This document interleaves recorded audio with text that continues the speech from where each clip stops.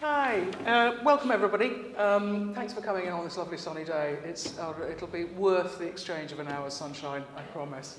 My name's Elizabeth Foy. I'm the head of adult learning here, and it's my joy and my privilege to organise this programme. I'm particularly delighted today to welcome Chris, who I met through his publisher, Hodder, who ran the corner and have a beautiful roof garden on their fantastic office building, I have to say. And he was doing something to talk to us about this lovely book, and we sang a psalm over the city. I was just talking to him about it. It's changed my sense of how we are as Christians in the city, where our own story is not everybody's story. And it was a marvellous moment for me, and I'm really delighted he's come to talk about this really marvellous book, which I recommend to you with all my heart. It's called God-Soaked Life. And if you long for more God or more calm or more peace or more meaning in your life in any way, I recommend this book to you with all my heart, which will be on sale later, by the way, at a handsome discount. So at the end of the talk. Chris is, as you see, a Benedictine in a community which must stretch across from America to here. He's Deputy Warden at Laund Abbey, which probably some of you know, a beautiful retreat house in the Midlands, and he's the spirituality advisor for the Diocese of Leicester. Lucky them. And I'm going to hand over to him. It's everything he has to say. It's more interesting than everything I have to say.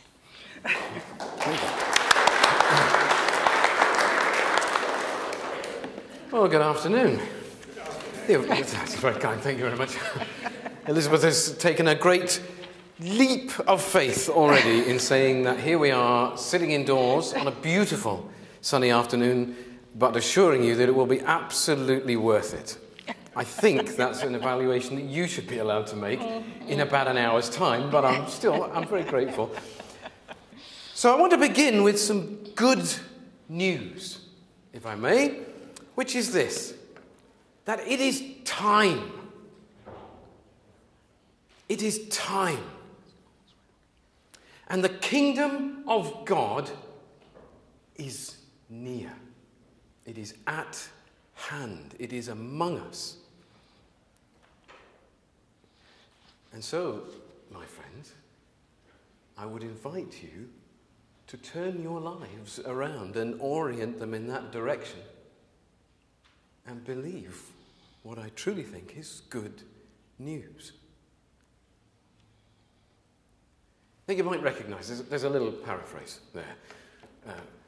Jesus, quoting from the beginning of Mark's Gospel, or sort of paraphrasing from the beginning of Mark's Gospel, that it's not every day, or at least for me, it's not every day that you get asked to speak in St. Paul's Cathedral. You want to say something good, you want to say something that's worthwhile. I had a good think, and I thought, well, Jesus has done quite well over the last couple of thousand years. I'll just steal some good material. But that was where Jesus began his preaching. And it was the theme of his message pretty much all the way through. It's time. Look, the kingdom of God is right among you. So why don't you turn yourself around and believe this good news? And I want to have a think with you a little about what that might mean and why that might lead us to think of this life that we live, the life that we are invited to live in this world, as being a God-soaked life. Dallas Willard, the late philosopher from Southern California, who also was a prolific writer on the Christian life, particularly on Christian spiritual formation. Dallas Willard said this, that the aim of God in history is the formation of a community of loving persons, with God himself at the very center of that community as its prime sustainer and most glorious inhabitant. The formation of a community of loving persons with God himself at the very center of that community as its prime sustainer and most glorious inhabitant. Now, when Dallas Willard wrote that, he didn't make this connection directly, but I think that's a pretty good working definition, for me at least, of what Jesus may have been talking about when he described the kingdom of God. That it was not primarily some kind of legal or judicial or national or political reality in the way that in the medieval era, for example, we tried to form this idea of Christendom, this kind of political national reality, and then sort of half pretend that that was the kingdom of God. That's not what Jesus was talking about, but instead he was talking about people defined by their relationship with one another and the way that those relationships were held in relationship with God. A community of loving people with God at the very center. A God-centered, loving community. I think that's a good working definition of the kingdom of God. I think that would mean that what Jesus was talking about from the beginning of his ministry and then all the way through the Gospels would be consistent with what we see all the way through Scripture as what God is doing, from the beginning of history to its very end, at least the way that the Bible tells that story, from the very first page of Genesis all the way through to chapter 21 of Revelation. The contention that Dallas Willard was making was that this is the aim of God in history. This is God's purpose. I would suggest that the contention of Jesus was, this is the first thing that you need to hear. This is the foundation on which everything else is built. I'm not coming to talk to you about the church or about theology or about doctrine or about ordination and priests or about renewal and reform documents passing through General Synod or any of those other fascinating things that will change the world. I want to talk about the kingdom of God, about God-centered, loving community. If we go back to the beginning of the book of Genesis, that magnificent telling of the story in the first and second chapter of Genesis, one of my favourite parts of Scripture, the poetry of it. I mean, just the glorious storytelling that goes on in those opening chapters. We have God at the opening of the Bible. If you like, we're sat in the theatre, the curtains open, and we have God brooding over chaos. We don't, that moment of creation from nothing that we talk about theologically or in scientific terms when we talk about the Big Bang and that sort of first cosmological instant. We don't have that in Scripture. What we have is the curtains open and it's already there and it's a mess. And the Spirit of God broods over this chaos which we're told is formless and void and begins to form it and begins to fill it. And that's the shape of the days, those 6 days that follow. We have 3 days of forming, of structuring, of patterning, of giving shape to something that was shapeless and therefore impossible to dwell in. It was just a vast abyss of stormy waters and nothing could live there. But by the end we've got light and dark and land and sea and sky and everything that's needed for a habitation within which life can flourish. And then we have 3 days of that habitation being filled with life. And at the end of all of that, the finale of this opening act of Scripture is God's creation of human beings. In the Bible's telling of the story, I know it's a somewhat anthropocentric telling, but still, we have the creation of human beings, and these human beings are made in the image and likeness of God. This is a tremendously important part of the story because this is following an ancient idea that relationships can best be held by 2 things that are most alike. You can be most in relationship with something like you. For example, it's difficult to have a relationship with a rock. People try it, people have pet rocks. I don't think that the relationship is terribly mutual, but they do. It's a little easier to have a relationship with a goldfish. Usually not great, but still, you can feel very attached to a goldfish. I'm not sure if the goldfish terribly attached to you. You can have a more meaningful relationship with a cat or a dog. The level of intelligence is nearer to ours. There's something that enables us to relate. Chimpanzees and gorillas. And well, now we're really talking about meaningful relationships and communication. But for most of us, the most meaningful relationships we have are with other human beings. They are most like us. And that's the significance of that part of the story. God says, I want to create human beings in my image and likeness because he wants to dwell in relationship with them. It's the creation of a loving community. And you'll notice in both Genesis 1 and Genesis 2, one of the important parts of the story, in Genesis 1, God creates human beings, male and female, he creates them. So there's a multitude of human beings from the beginning. In the telling in Genesis 2, the story progresses slightly differently, but we have that crucial line after the creation of Adam. It's not good for the man to be alone. It doesn't work. So those stories are all about the creation of community, as well as habitations within which community can flourish. The habitation that we call the universe, which I think is a pretty neat. If you're going to prepare a guest room for somebody to stay in for a while, the universe is not a bad one. That's the story that we are told.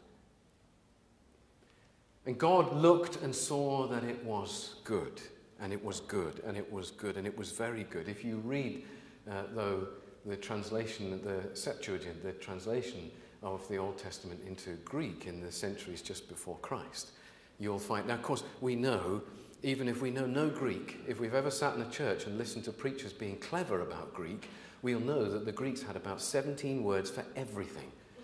They had 17 words for love, 17 words for death, 17 words for carrot cake, everything.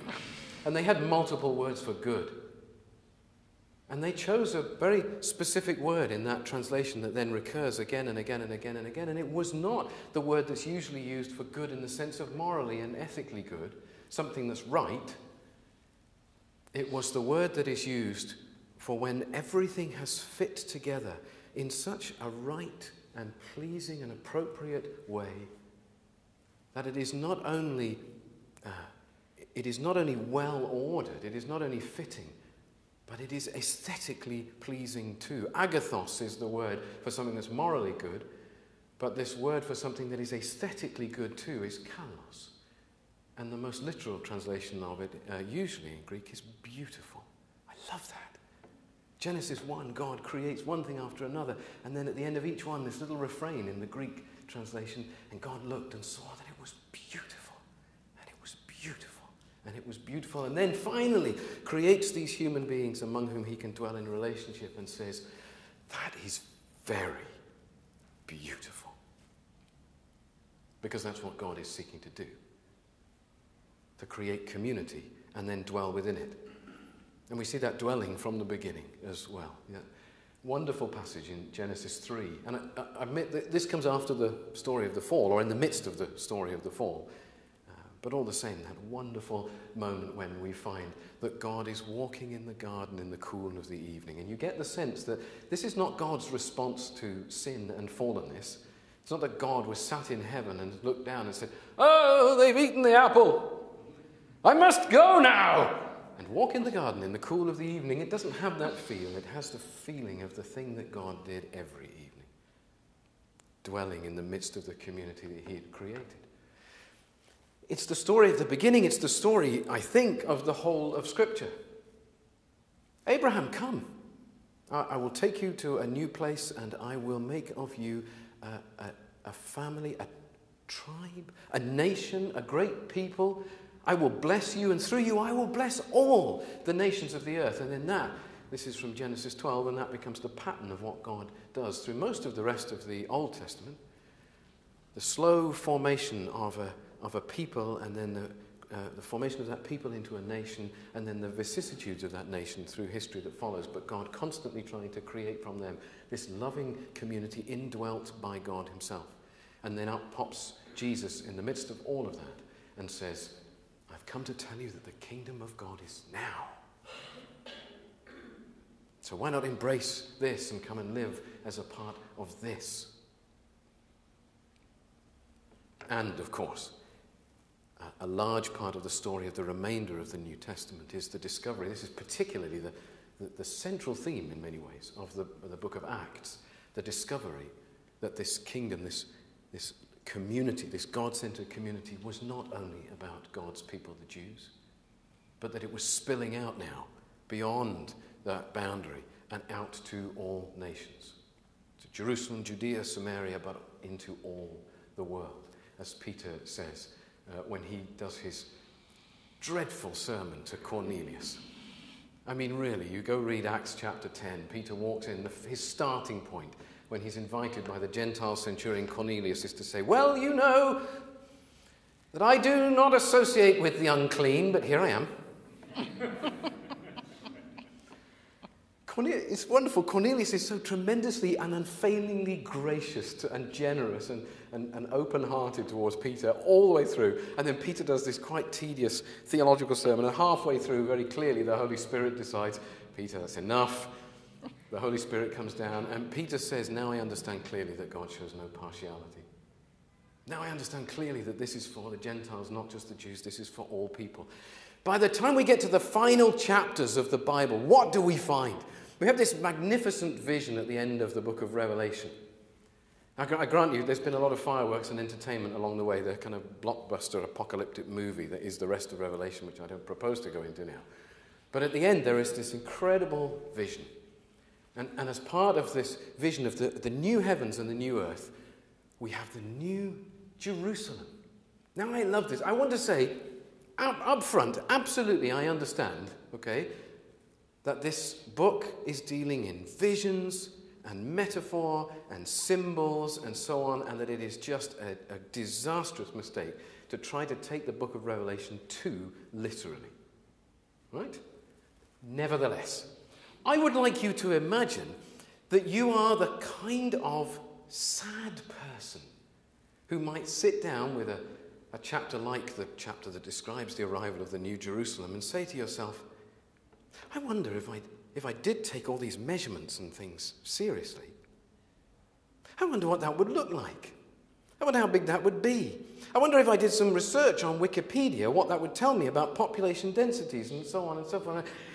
If you can imagine that being that kind of sad person, then you and I should have coffee afterwards. We'd relate well, because some time ago I decided to do exactly that. Not because I thought that Revelation was literal, but because I wanted to grasp something of what John might have been trying to communicate as he described that vision. Let me tell you this. I want you to imagine that we're all up on the International Space Station. And we're looking down, and the New Jerusalem is arriving from heaven somehow, like a gigantic, inhabitable Rubik's Cube. Because it's a cube-shaped thing. And it comes and it settles and lands on the earth, just as John describes. I want you to imagine what we might see. If this cube were to come down and land so that the eastern edge of the city of New Jerusalem were resting on the city of New York. Don't worry, we evacuated everyone. We knew it was coming. It's big. We saw it a long while away, like in the movies when the asteroids come. We saw it. But it lands and it just rests down. It sort of, sinks the Staten Island ferry. We won't. Disaster movies are great, but we won't have it crush the Statue of Liberty because symbolically that just feels wrong, doesn't it? So down it comes. The eastern gates are now where the Empire State Building used to be. The western wall of the city would be somewhere over near the Rocky Mountains, 2/3 of the way across the United States. The northern wall would be up in Canada, and the southern wall would be down in Mexico and the Gulf of Mexico. That's the scale of city that John is describing. Now let's imagine, the other thing about it is it's a cube, so it goes 1,000 miles up. So I need to tell you that most of it is still in space.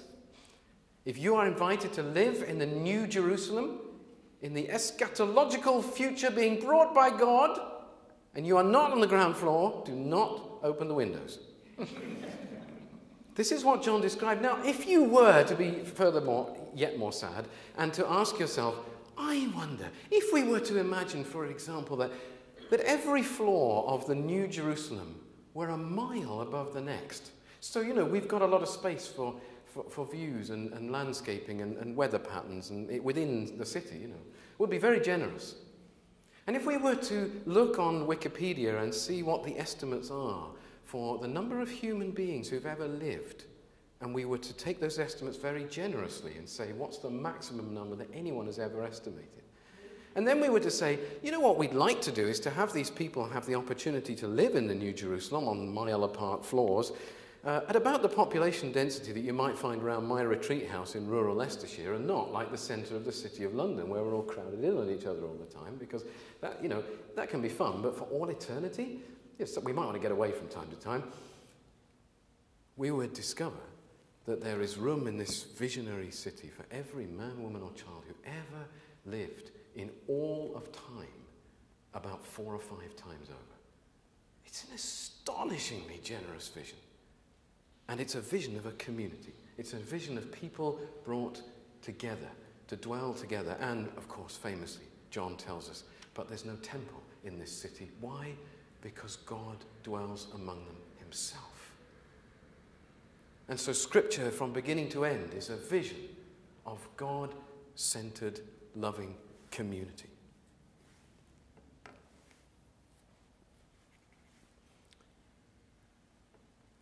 And Jesus, at the beginning of his preaching, announces this and says, I want to talk to you about this, what he calls the kingdom of God. And I want to tell you that the time has come and the kingdom of God is now.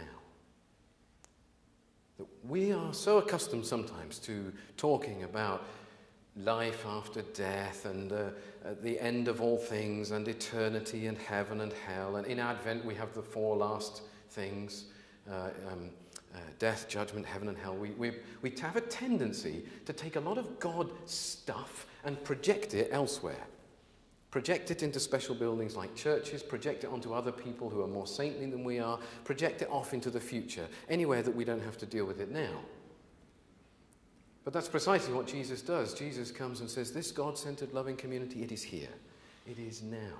My invitation to you is to come and dwell in it in the present moment. What happens after you die? We'll talk about that another time. In fact, Jesus talks about it very little, really, and talks a great deal about dwelling in that community right now, about what it might mean to live a life soaked with the presence of God in the present moment, not in some uncertain, vague, misty future beyond the veil of death. Now, I don't know about you, but you may, like me, find something of that vision compelling and attractive. Most of us are hardwired to desire a relationship with one another. We don't all find relationship easy. Some of us find relationships tremendously difficult. But even when we find relationships hard to enter into and hard to manage, and when we find other people difficult, nevertheless there's something in us that still impels most of us to desire those relationships, even the relationships that we struggle with. And if St. Augustine is right, of course, there's also something hardwired in us that desires, similarly, relationship with God. That famous quote of his, that our hearts are restless till they find their rest in you. That's one of the most well-known quotes of St. Augustine, and with good reason, because it resonates with people. We recognize the experience of desiring relationship with God. So there's something about this idea of God-centered loving community that really draws us. Of course, the only problem is us. Not to put too fine a point on it. You know, there's that cliched old saying, if you ever find the perfect church, don't join it, because you'll ruin it. But likewise, it would be possible perhaps for us to say, if you should ever happen to stumble across the kingdom of God, this God-centered loving community, perhaps you should steer well clear. Because our frequent turning away from God and turning away from one another, all the brokenness, the twistedness, the frailty and fallibility within us that constantly takes us away from relationship and turns us in on ourselves would be extraordinarily destructive to the life of that community. God-centered loving community would be the kind of place where human life really ought to flourish. It ought to be the place where we find what Jesus described as life, and life in abundance. But I suspect that many of us would struggle to live well in it. I think we would find ourselves grating all the time up against all these perfectly loving people surrounding their perfectly loving God. We'd find that hard to cope with, and we'd find it hard to participate in that too.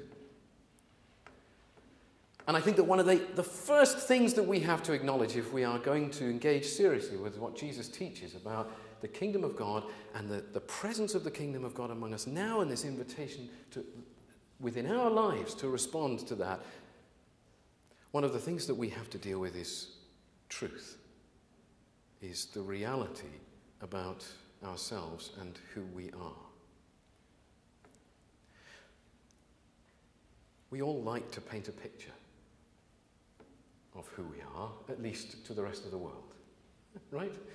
I mean, some of us have to do it less because we're fairly wonderful people anyway, and then some of us have to work really hard at it. And we have our public persona, and we project all the things in us that we know are socially desirable and acceptable. We magnify. Look at me, I'm a kind person. I'm a patient person. I'm a gracious person. Of course, I'm a happy person, because that's also important. All these things we kind of magnify, and we try to play down all the, and I'm also a very angry person, and I'm a needy person, and I'm going to try and hide that from everybody else, and there's my public persona. But we're not good at hiding it from ourselves. We can be in denial about certain aspects of who we are, but on the whole, when we close the door and look in the mirror and say, who is really there? We are our own harshest critics, and with good reason. We know the things that we will not reveal to anybody else. We know the truth about who we are. One of the things that I find very revealing in my work in the retreat house, I do a lot of one-to-one work with people around their life of prayer, and particularly their relationship with God and with other people. One of the questions that I have learned to ask people over the years is this: when God looks at you, what do you think God sees? When God looks at you, what do you think God sees? When I ask that question, I learn very little about what God thinks of that person, but what I usually do is learn a great deal about how they see themselves. Because they might look in the mirror and see themselves as difficult, disappointing, a failure, a mess, quite broken, twisted, wicked, wounded, whatever. A fairly truthful, maybe even skewed towards the negative, but a fairly truthful assessment of themselves. But if I ask them for that, they won't give it to me. They don't know me well enough, and so they'll give me more public persona, you see. And if I ask them to reflect theologically on what God thinks of people, what they'll tell me is all the things they learned in Sunday school. God loves people. God thinks people are wonderful. But when I ask them, when God looks at you, what does God think of what he sees in you? I tend to get a fairly honest answer about what they think of themselves. Oh, I don't know. I think that God's probably disappointed with me. I think God's angry with me. I don't know that God really pays any attention to me. I don't think I'm important enough. Actually, typically what people are saying is, when I look in the mirror, this is what I see. And I see that because I know more of the truth about myself than anyone else, and so it's relatively simple then for me to project that onto God. If I know all the truth about myself, and this is my evaluation, then God, who knows all the truth, must have a similar evaluation, right? So I learn a great deal from that about the way that people see themselves. I learn a great deal about people's brokenness and about their struggles and their pain, but also about their fallenness and their twistedness, that which within us, which is most turned away from God and most turned away from other people. And one of the other things that I learned through my work in a retreat house, working in a context of prayer, is that it is very difficult for many people to be honest with themselves about that, and it is extremely difficult for people to be honest with God about that.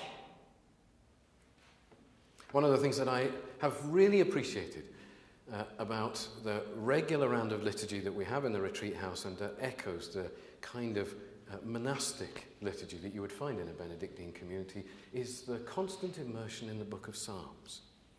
Because the book of Psalms is a book that seeks to tell the truth to God. And I find it's a great antidote to the games that we play.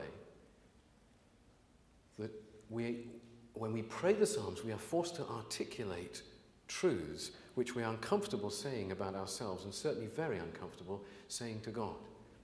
But it is the beginning of transformation. To acknowledge, to go back to this idea of the kingdom of God, that we are not people who are well placed to flourish and live well within God-centered, loving community. It's important, it's essential for us to be able to acknowledge this. Let me tell you a little story that may help to illustrate why I think that is. Some years ago, I was ministering in a little local church in South Wales. It was around the time of evening prayer. I think we had just said evening prayer. I think it must have been. I had stayed on behind afterwards. I was tidying up the church. A woman walked in, came over and said, "Do you mind if I just have a word?" No, I said, "Fine." So we sat down in the pew and she began to talk. And she began to unfold her story. And the short version of a very long story was that she had been through a tremendous experience of betrayal from someone with whom she'd been living for a number of years, her partner with whom she'd been living, who had announced a few months before that he was leaving her, and in the process of breaking this news, told her also that he was leaving her to go and live with her best friend, and that he'd been carrying on an affair with her best friend for a number of years and had hidden this fact from her, as had the best friend. So you can imagine this was a devastating experience for her. She told me that she had been and seen various counsellors and therapists and so on because it had caused such issues. It had created a bitterness and an anger within her that was consuming her from the inside out. She was really struggling with this. But she hadn't been able to get past it, hadn't been able to get through it. She told me that this was her description, she told me she was not a Christian, she was not a person of religious faith or religious commitment at all. But she had been walking past the church and she had thought to herself, "I've tried everything else. Why not try this?" So, it's of great faith like this that mighty miracles are born, I think. So she had wandered in to talk to me, and I said, "Okay, well, look, I'm not trained as a counsellor. If you would like to see a counsellor or a therapist, perhaps a Christian counsellor or therapist, I'm sure I could arrange that for you." And she said, "That's very kind, but no. I've been down that road. It was helpful, but I'm still stuck." And I said, "Well, look, I need to be very straight with you. I'm a priest, and what I do is help people to pray. Now, that's my only talent and gift. And I'm not all that good at that, but I'll do my best. I can offer that to you and nothing more. Is that something you'd want?" And she, inspired by her mighty faith, said, "Huh? So we can give it a go. It wouldn't hurt." I said, "Right, let's do this." I said, "Okay." So here's the thing. I want to give you my prayer 101, my basic introduction to prayer. And it goes like this. God already knows everything. There is no point lying to God. So here's where prayer starts. You tell the truth. You tell the truth about who you are to God. I said, let me ask you, what is a little bit of truth? This fella who treated you like this, how do you feel about him? She said, "I wish he were dead." So I said, as any pastor in that circumstance would have done, I said, "Then that's what you should pray for."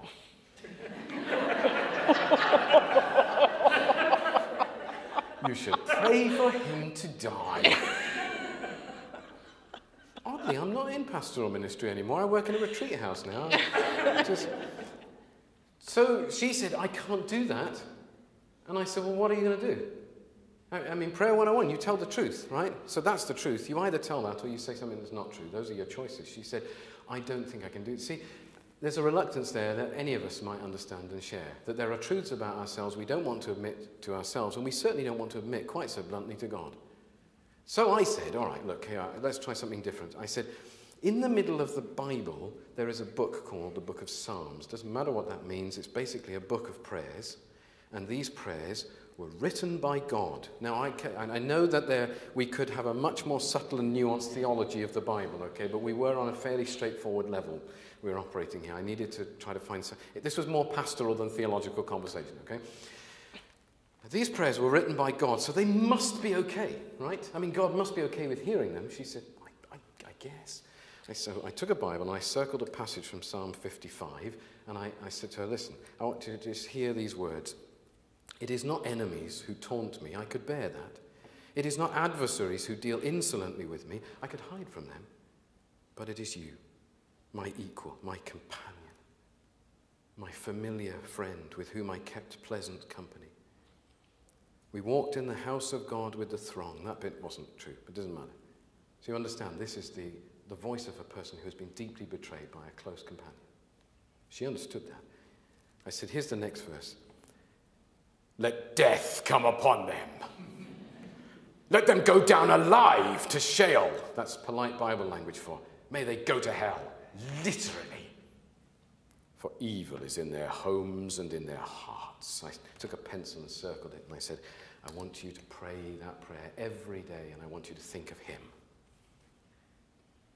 She said, all right. I went home thinking, oh, I'm good at this vicaring stuff. It's great. I saw her twice after that. I saw her a few weeks later, and she came and I said, how are you getting on? She said, I have prayed that prayer every day. I said, and what's the result of that been? She said, he's not dead yet. So I said, then you need to keep going. She came to see me a third time, the last time she saw me, and I said, how are you getting on? She said, I have to be truthful with you. I am not praying that prayer every day. And I said, why not? She pointed her finger at me, accusing me, and said, you told me that I must never say anything in prayer that wasn't true.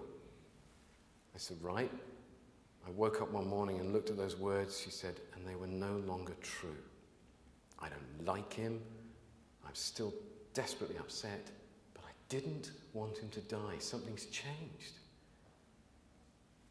Oh, I said, what did you do then? And she said, I hope you don't mind. I had a look through some of those other psalms and found another one and used that instead. I said, I think that's okay. I think God will allow it. You see, this is my theory of what happened. This is what I think happened to her. You know, Jesus said, repent and believe this good news. And repent is about, the word literally means about changing our minds, but in order to change our minds, we have to acknowledge where we're starting from. Here's what I think that she did. I think that she got down on her knees, at least figuratively, not literally, every day. And she came before God. Up until that point, if she'd prayed at all, her prayer might have been more pious, like one of ours might have been. And she might have said, O Lord in heaven above, thou knowest that this, my companion and familiar friend, has been terribly naughty and has hurt me mightily, but I dost ask that thou forgivest him, as commanded by Jesus in the Gospels, blah, blah, blah, blah, blah. We know that's the right sort of prayer. We probably should pray. In essence, it's a way of coming before the Lord and saying, my heart is broken, but I've got this. I'll fix it. I've got instructions from you. I'll fix it. And I wonder whether at that moment the Holy Spirit doesn't respond by saying, I don't think that's going to work, but if you want to try, I will give you the space to try. The moment that she got down on her knees and prayed the way that the psalmist prayed all the way through, and took all the bile and vengeance and anger and hatred and bitterness and disappointment and darkness and everything and just threw it out there and said, I know this is ugly and this is unattractive, but here it is. This is the reality of who I am. At that moment, the Holy Spirit begins to respond by saying, oh, now that I can do something about. When you come before me and open yourself up and pronounce yourself helpless to be anything other than you are, that's the precise moment that I can begin to bring about change. You see, our lives should be characterized, shouldn't they, by love, joy, peace, patience, kindness, goodness, faithfulness, gentleness, and self-control. Paul tells us that, right? But Paul tells us that this is the fruit of the Spirit. It's not the things that we do to bring the Holy Spirit into our lives. It's the result of inviting the Holy Spirit into our already broken lives. It's how life in the kingdom of God works. We see approaching us this God-centered, loving community. And we look in the mirror and say, we are not the people who can flourish well in this community. We come before God on our knees and we say, I want this with all my heart, but I will destroy it and it will destroy me. And I am helpless to do anything about that. And at that precise moment, God says, you are. I'm not.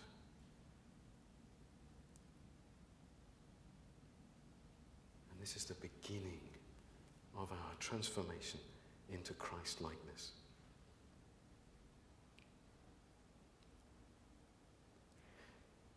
The time is now, has come. It is here, today, 1:40, Sunday afternoon. The time is now. The kingdom of God is close, at hand, and among us. And you are invited. Open up your life. Turn around, repent, and believe that this is good news.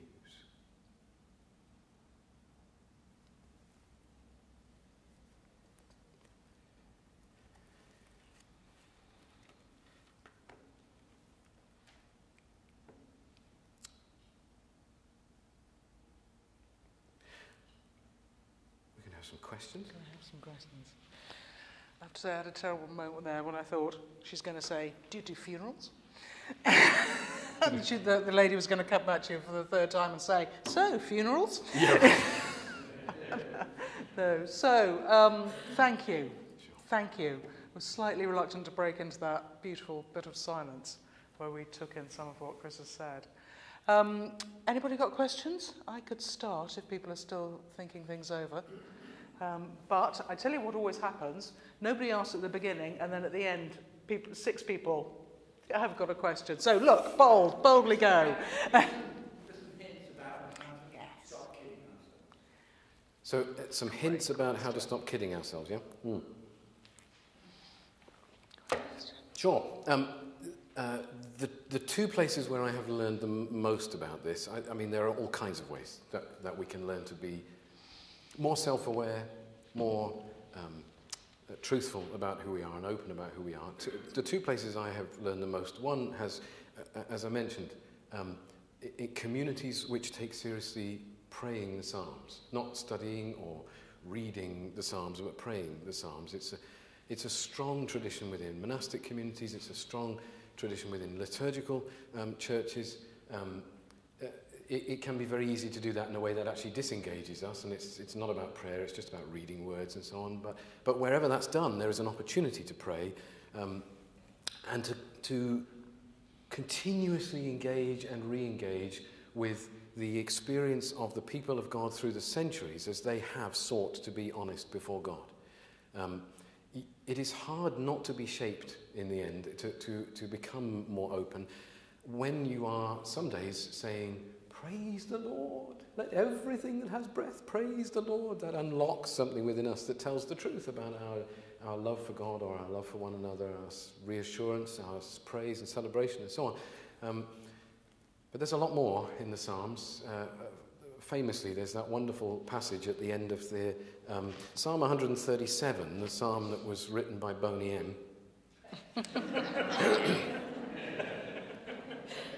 By the rivers of Babylon. And that's an interesting one, isn't it? You know, Boney M had a hit with By the Rivers of Babylon. Don McLean on the American Pie album had recorded a folk song version of By the Rivers of Babylon. It has been a favourite to record, even in recent times. And of course the Boney M hit was huge and people were dancing along to it and so on. And yet the psalm starts tragically and descends into vicious violence. As some of you will know, it starts off with, we sat down and wept and so on. By the end, it's saying, how wonderful it would be if we could take your children and smash their heads open on the rocks. There's a version from a few centuries ago of the Psalms done metrically, in other words, to be sung to hymn tunes by Tate and Brady, and it has all of them, including that. I've heard a few of those used in churches, things when you're singing things like, the King of Love, my Shepherd, is you're singing Tate and Brady type compositions. Never heard a congregation perform Psalm 137 hymn, you know, and enthusiastically sing about smashing open children's heads. I don't know why. But you read that psalm and you think to yourself, that I cannot possibly be my prayer. I cannot possibly give voice to that kind of bloodthirsty voice. We do this, right? That's Old Testament, vicious God. Now we're into New Testament Jesus, who's all light and love and flower power. That's what we do. But now I would ask this question. Go away and read that psalm and ask yourself, could I imagine this being the voice of a mother in Syria right now? I wish I could take your children and break their heads open on the rocks. It's not pretty, it's not grace-filled, but it is very, very true.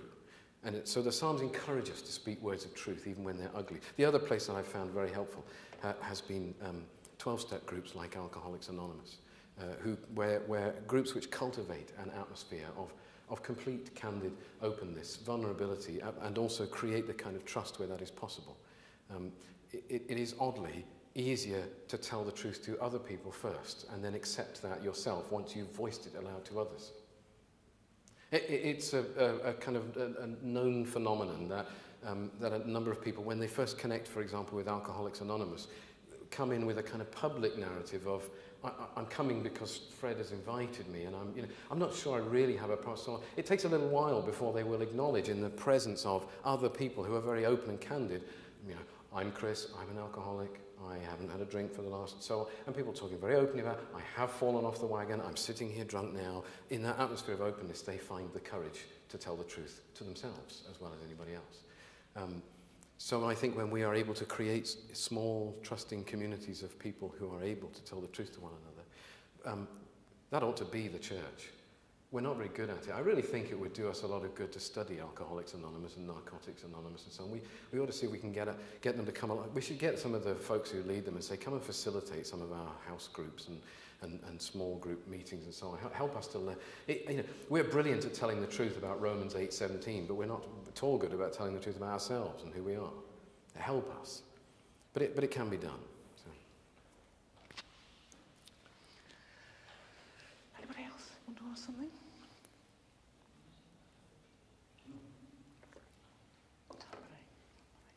Brilliant.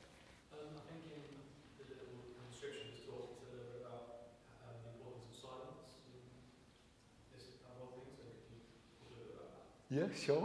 I was talking, the question was, can I talk a little bit about the importance of silence that was mentioned in the description of this event, yeah? Yeah, I was actually just chatting with Elizabeth before we came through. We first met when Hodder brought me up here for a day to do various interviews and things when this book came out.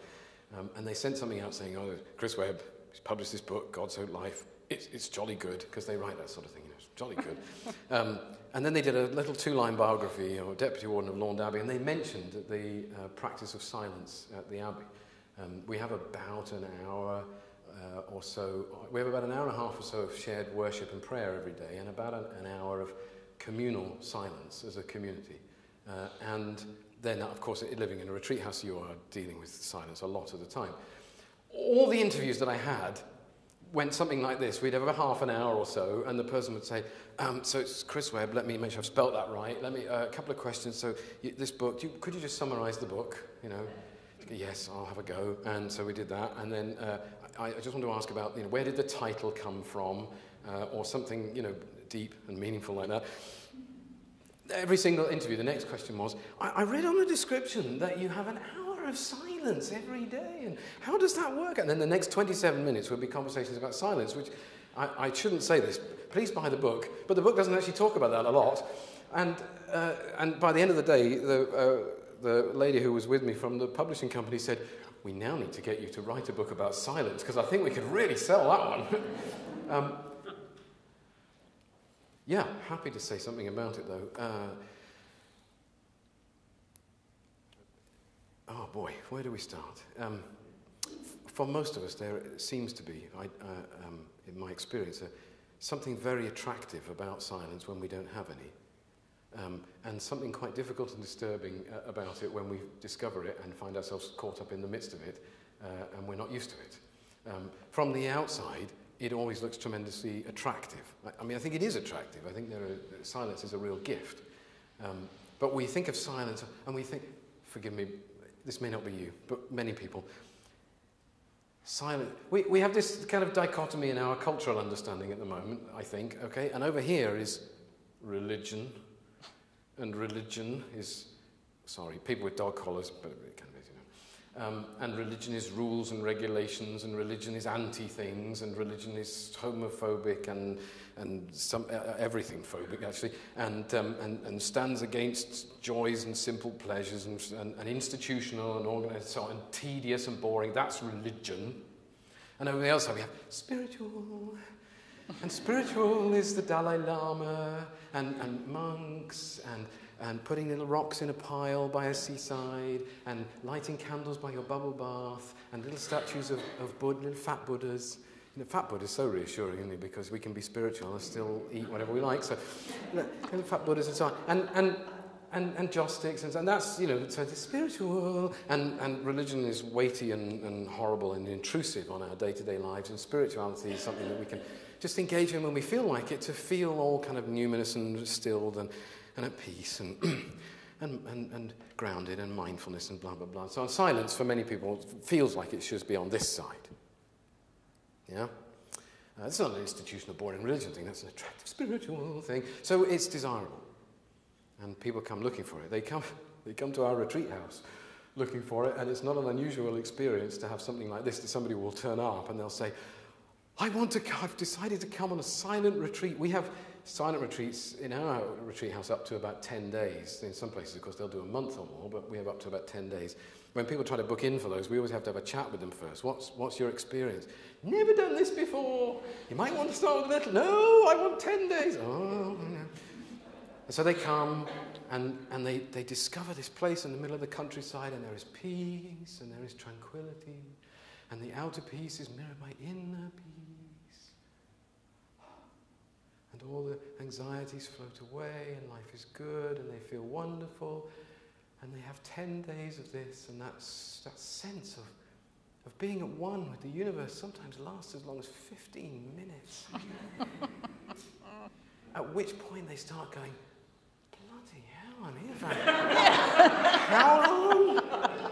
Nothing is happening. What am I supposed to do? And then they go, they find our library and they read a book, and then they go to find the television, and then they discover that we don't have a television, and there's a kind of, that's the first dark night of the soul right there.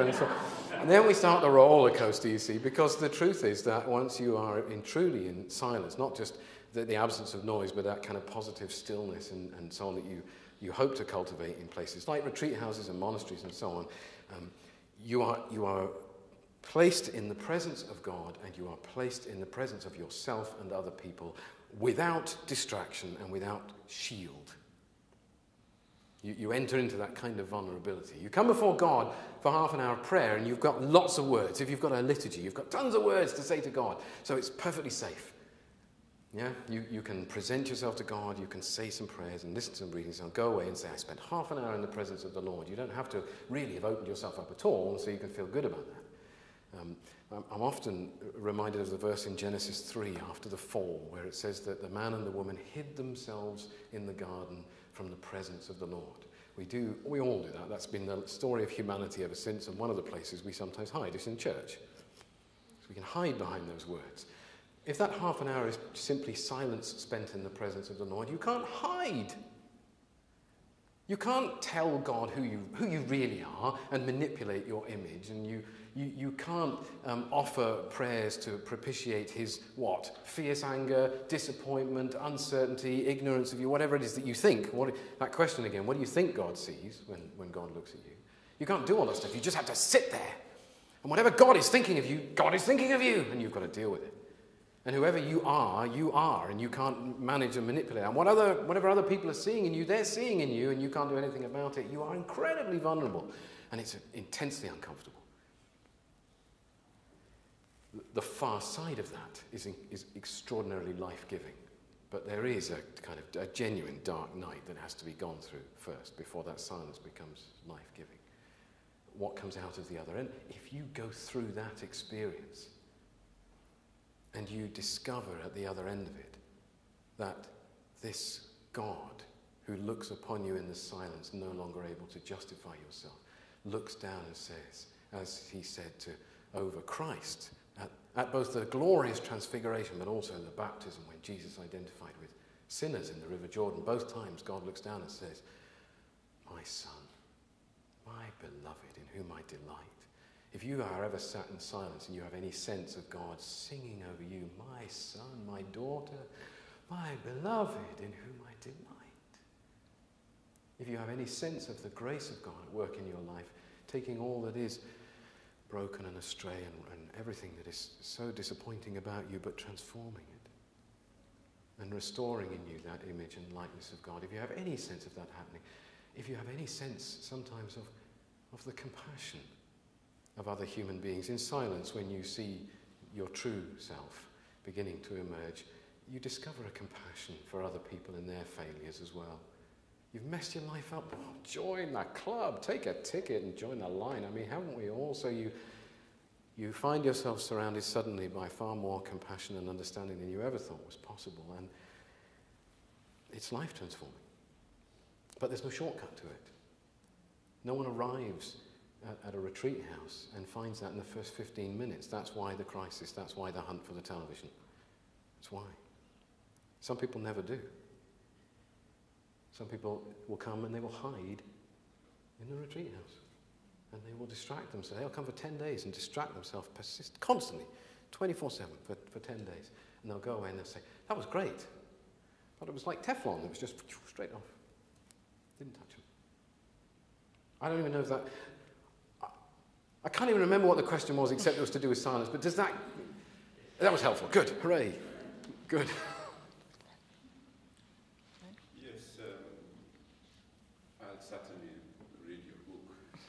You're very kind. You're a wonderful man. That's one.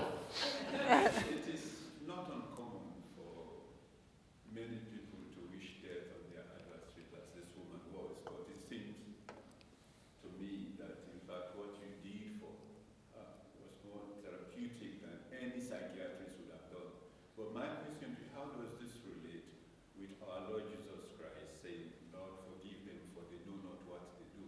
How do you...